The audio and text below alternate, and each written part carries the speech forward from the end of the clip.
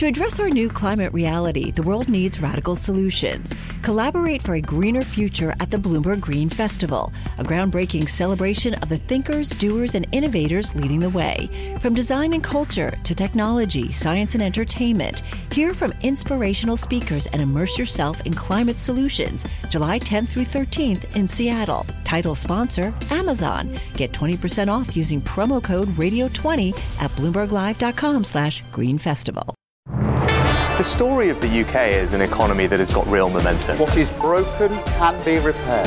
What is ruined can be rebuilt. UK inflation is becoming much more homegrown. We have huge potential as an economy in the UK. This is a time to tell Israel there is a path to peace. Our plan for the British economy is working, but the work is not done. Hello, you're listening to Bloomberg UK Politics. I'm Caroline Hepker. And I'm Stephen Carroll. Welcome to the programme. Caroline, are you marking X's off your calendar at the moment for Budget Day? We count down to the budget? It's just over 6 weeks. I feel like this is kind of an exciting time of the year if you're interested in following the public finances. Of course, speculation heavily underway as to what the Chancellor May announced. If you were to read some of the newspapers, you'd think the tax cuts were already definitely on their way. Perhaps a little bit of good news, though, for Jeremy Hunt from the latest public finance figures out today, showing that because the government took in more taxes and paid less when it came to debt interest costs in December, they borrowed less than had been expected. It's the lowest December borrowing figure actually since 2019. So there might be a little bit more money rattling around that purse. Yeah, but is it going to be spent on tax cuts alone? We were talking only yesterday about the concerns around local government spending, the issue there, and there are so many other problems that the government needs to resolve, including, of course, on defence spending. Yeah, interesting to see some reporting from our colleague Alex Wickham showing that the Treasury advisors actually told Rishi Sunak when he was becoming Prime Minister back in 2022 that any tax cuts would have a low impact on growth, but perhaps it's growth and votes that Rishi Sunak might be a little bit more focused on when thinking about whether or not to make those tax cuts. Well, the UK joined America for more strikes against Iran-backed Houthi militants in Yemen. 18 airstrikes launched in just the past few hours. The clashes related to the Israel-Hamas war are the newest example, of course, of the demands on the British taxpayers' purse and on defence forces. An issue that was raised by the Defence Secretary Grant Shapps only last week, saying that we are moving from a post-war to a pre-war world. He's been advocating an increase in defence spending so that the UK can meet all of these new challenges. We've come a long way since this. This is our first experience of this type of long-range sea warfare. In the North Sea and the Mediterranean, we could always return to our bases and dockyards. Here we have to stay at sea, but the Royal Navy soon adapted itself to these new conditions. Tomorrow, it may be the Ryukyus or perhaps the mainland of Japan. But whatever the job, the Royal Navy will be more than equal to the task.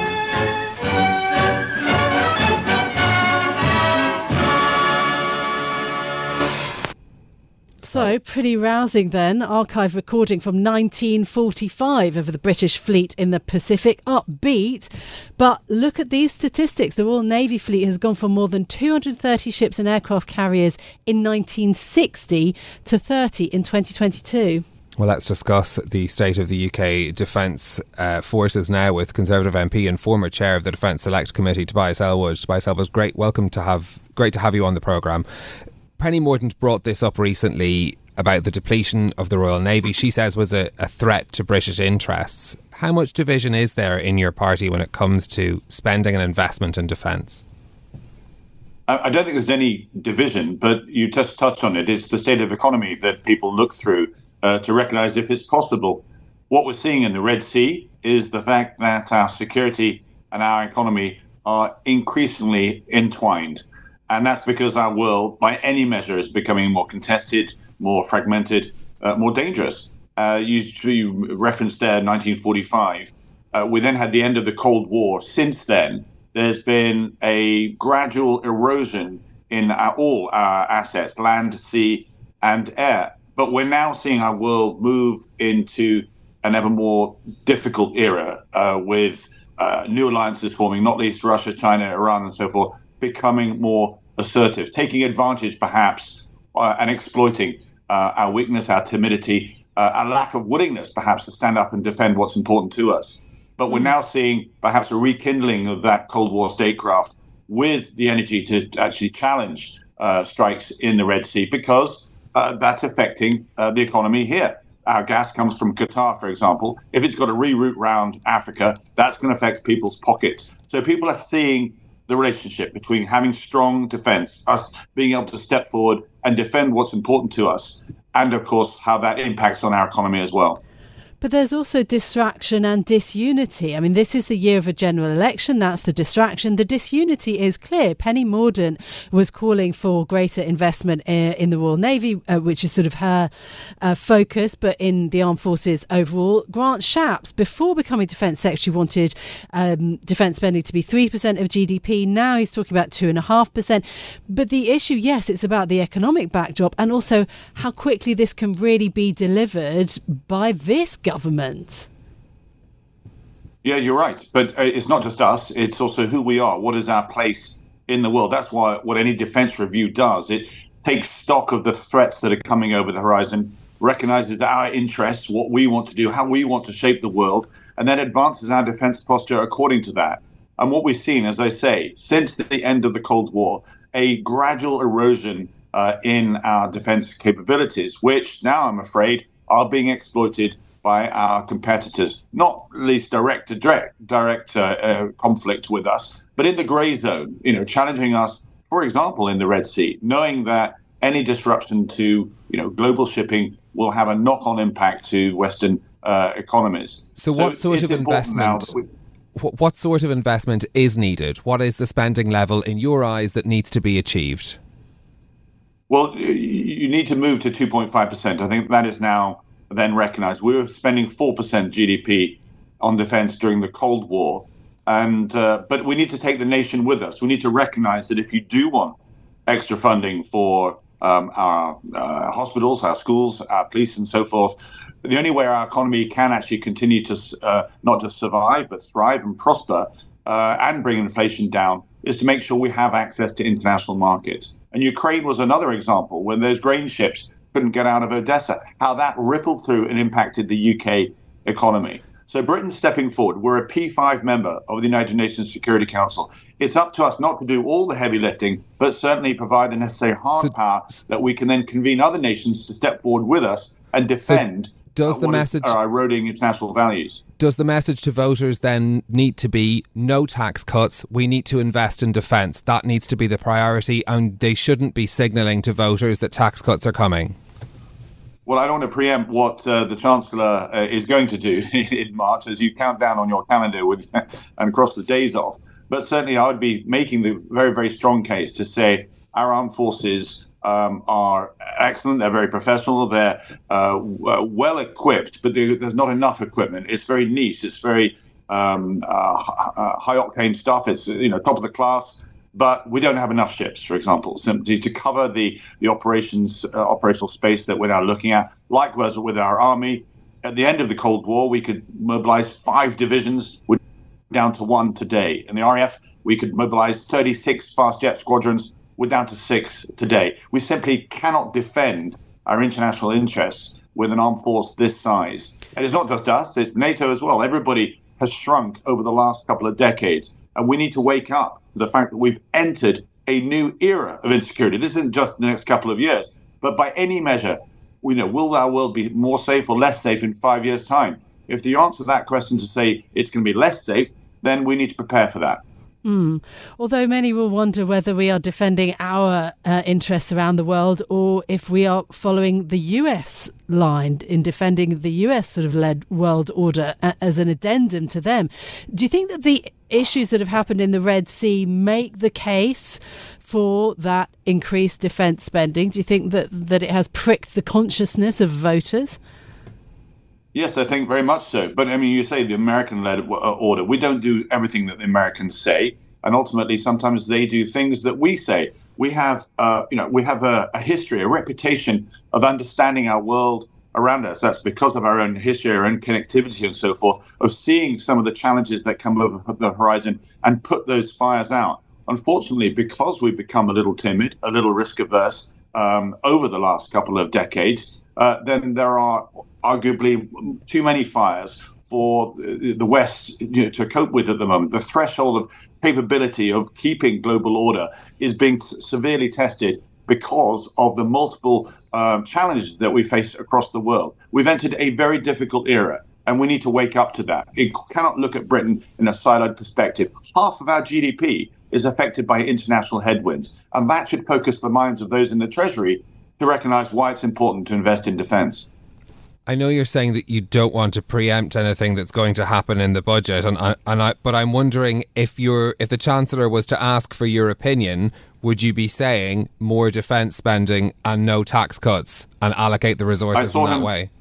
I don't think it's as simple as binary as that. There will be, you can reduce taxes, which then can prompt and encourage further growth. If we take the hospitality sector, I represent Bournemouth, and they are desperate to see VAT on hospitality reduced to 10%. Now, that will cost £4 billion, but they're making £54 billion from hospitality, and they'll gain more in corporation tax. But if these businesses close down simply because life has been tough, then there'll be less money, less revenue coming into the Treasury. So there is a balance to be had. But ultimately, yes, I did request when I met the Chancellor last week, please recognise where we are. Please recognise the role we play on the international stage. It is time now to increase defence spending at least to 2.5%.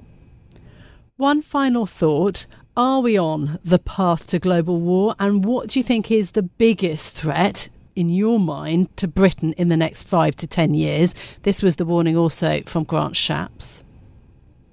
Yes, we are. We're already in a Cold War. We're challenged between the great superpowers today. It's going to be China's century. We still haven't come to terms with the fact that China will economically, militarily, and technologically probably surpass the United States. How are we going to come to terms with that? There's no particular off-ramp that's out there at the moment, no strategy to deal with the colossal rise of China. And at the same time, Western capability, as I mentioned, to deal with challenges to our dated global order are reaching a threshold. I think the high tide mark of Western liberalism after the Second World War was probably when we decided to depart from Afghanistan, and that gave the indication to authoritarian states that they can take advantage of that. They can push their boundaries with little resistance from the West. We need to wake up to that. So we are heading towards a third world war, but not in like the second. It'll be a world at war, where there will be challenges between the superpowers through proxy states. And a lot of it will be in the grey zone. It'll be an economic battle. On the current trajectory, our world will splinter into two. There'll be China, Russia, and much of the global south versus a shrinking West. That, I'm afraid, is where we're heading, unless we wake up and recognize that there's some big things to be done, greater statecraft to be projected, and Britain has a role to play if we lift our heads above the parapet. Tobias Ellwood, thank you so much for being with us. That is the Conservative MP and former chair of the Defence Select Committee, with that strong warning about what the UK needs to do. Well, from divisions in Cabinet to divisions among the Houses of Parliament, the House of Lords voting to delay the government's controversial plan to send migrants to Rwanda. It's a blow for the Prime Minister, who only last week used a press conference to urge peers not to interfere with a plan that's already been voted on by MPs. Joining us now is our UK Government Editor, Stuart Biggs. Stuart, great to have you with us. What exactly have the Lords done?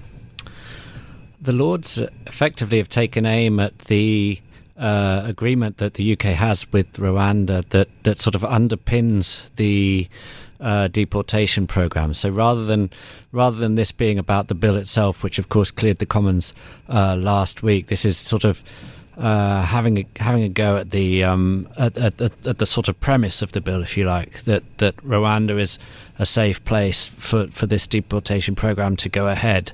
It's the Lords itself doesn't have the ability to block that agreement entirely, but what it does do is that it raises questions about the legality, especially if the government doesn't act on what the Lords has said, and I think that will be how this plays out. Yeah, I mean, it's having a good go at throwing some roadblocks in the way, isn't it? How much of a setback do you think this is to the endeavour that the government's undertaken here? So what commentators are saying is that this it depends a little bit on what the government does. If the government acts on what the Lords has said, which is this agreement needs more safeguards to ensure that Rwanda is safe, that's one thing. The sort of wisdom at the moment suggests that the government won't do that. It will ignore what the Lords has said, and therefore this plays out in the long run. So if you imagine that the bill itself clears Parliament, clears both houses of Parliament, say sometime in the spring, the risk now for the government is that by ignoring the Lords at this point, they've opened the door to more legal challenges to the programme itself, so sort of from spring onwards. Okay, so that's the legislative process, but what about for Rishi Sunak? How bad a look is this for him? So that's a question. Part of this Rwanda idea, it seems part of it is built around the idea that yes, the government has promised to tackle what it calls illegal immigration, and so therefore that's a policy pledge and it's core to the Prime Minister's agenda. And so on that basis, anything that sort of puts a potential delay on that is clearly a bad thing. But there's another aspect of this, which is, the government, there's a sense that this government kind of wants the fight rather than, the policy itself is one thing, but actually to be seen to be having a fight with the Lords is also something that they clearly, don't appear to be unhappy about. And that's the sort of underlying sentiment behind his press conference last week. It was very much an echo of the Brexit years. It's like the will of the people, the unelected upper chamber getting in the way, don't get in the way. And there's a sense that Sunak is embracing this as part of a sort of political positioning ahead of the election. Yeah, but, what is good for campaigning is that good policy. The timing of the first flights to Rwanda has become this kind of, I think it's an obsession, really, isn't it? It's almost a daily question about when these flights might actually happen, when these migrants or people who are refused, the right to stay in Britain might actually be sent to Rwanda. This rather goes back to the sort of dearth of policies in the King's speech at the sort of the beginning of this Parliament, and really you were left with that feeling that the government's two big things for this year is get Rwanda done, the policy sort of up and running, and then hope that the economy is improving by the time people go to the polls. And that beyond that, of course there are other things that the government wants to do, but those are the sort of twin pillars, if you like, and everything is being built around these two things ahead of the vote. And so this is why, from a policy-making perspective and from a governance perspective, this is not a great time. From a politicking, campaigning perspective, Sunak's team will argue that they're, doing the things that they want to do at this point. But does the focus on Rwanda and the Prime Minister expending so much of his public capital on this as well, does that actually limit the possibility that the Tories will be able to trump the economic achievements that they might point to? It certainly runs the risk of sort of dominating political discourse, and there are members of, as my colleagues have reported recently, that there are members of Sunak's team that are sort of desperate to get this conversation moved on to the economy. And there are signs again today with the public finance data showing that the economy, that there are signs that the economy is improving. If not the sort of headline rate, but the sort of underlying numbers. But the longer that this immigration debate and the Rwanda debate goes on, the less sort of political space that there is to focus on these things.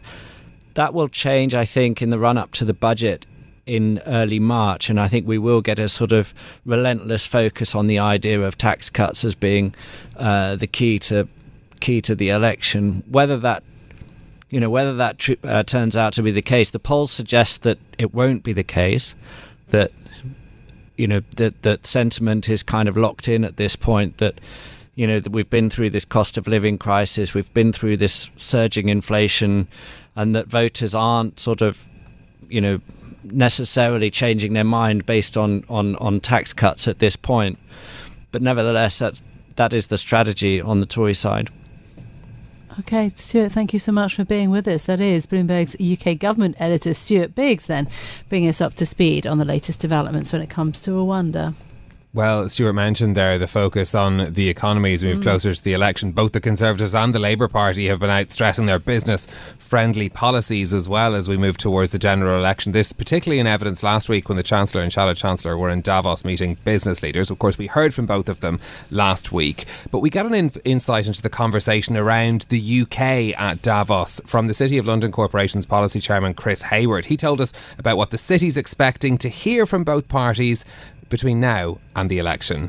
So I think the government delegation was received very positively. I think there was an air of optimism, actually. I think, and equally a recognition that, of course, this is going to be the year of polls when 50% of the world's population, 2 billion people, are voting across the globe. Just to be clear, of course, ministerial moves change all the time. In the end, Kemi couldn't come, but we had the Chancellor, we had the Foreign Secretary, and we had the Investment Minister all on a panel on which I spoke as well, and which we hosted as well. So I think that the government and indeed, to be fair, the opposition were both touting their ideas, their policies, the things they will do if they win the general election this year. And broadly speaking, I think it was positively received by, incidentally, a record number of people attending Davos this particular year. I'm interested in what the reception from business was to Rachel Reeves versus Jeremy Hunt. Was there a sense that businesses were more interested in the Labour representatives there because of where the polls are pointing? Well, I mean, I think this is we're in that election fever season and everybody's pitching for every vote. I think the message from the government was, don't let Labour ruin it. We've got inflation coming down. We've got interest rates coming down. The Chancellor talked a lot about the next generation of high-paid jobs coming from the technology sector. That's an interesting statement because here in the City of London, for the first time last year, technology growth was above that of financial services. So I think that there's something to be said in that. The Chancellor talked a lot as well about foreign direct investments and how we bring them in, which he mentioned, of course, in the autumn statement.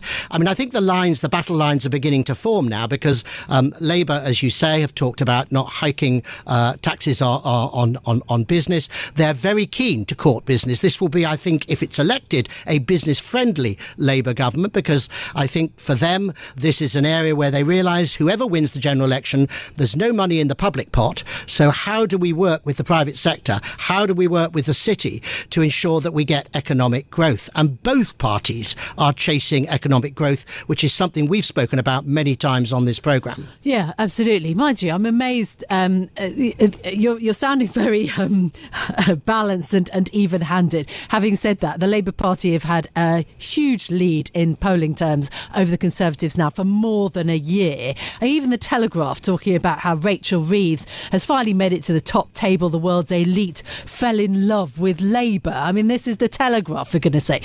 In terms of the position, though, how much do you understand about what Labour is actually going to do for financial services? How much growth there might be? Are they going to carry on things like, the reforms to try to increase pension funds investing in UK businesses? Are they going to just scrap that, or do you think they would continue? We know very little about whether they're going to what they're going to do with taxation and financial services. So look, let me say straight away, my job is to give a balanced view because we're non-party political. Sure. So I'm not going to speak for either side in the debate. What I would say is Labour have pledged to completely reform the pension system.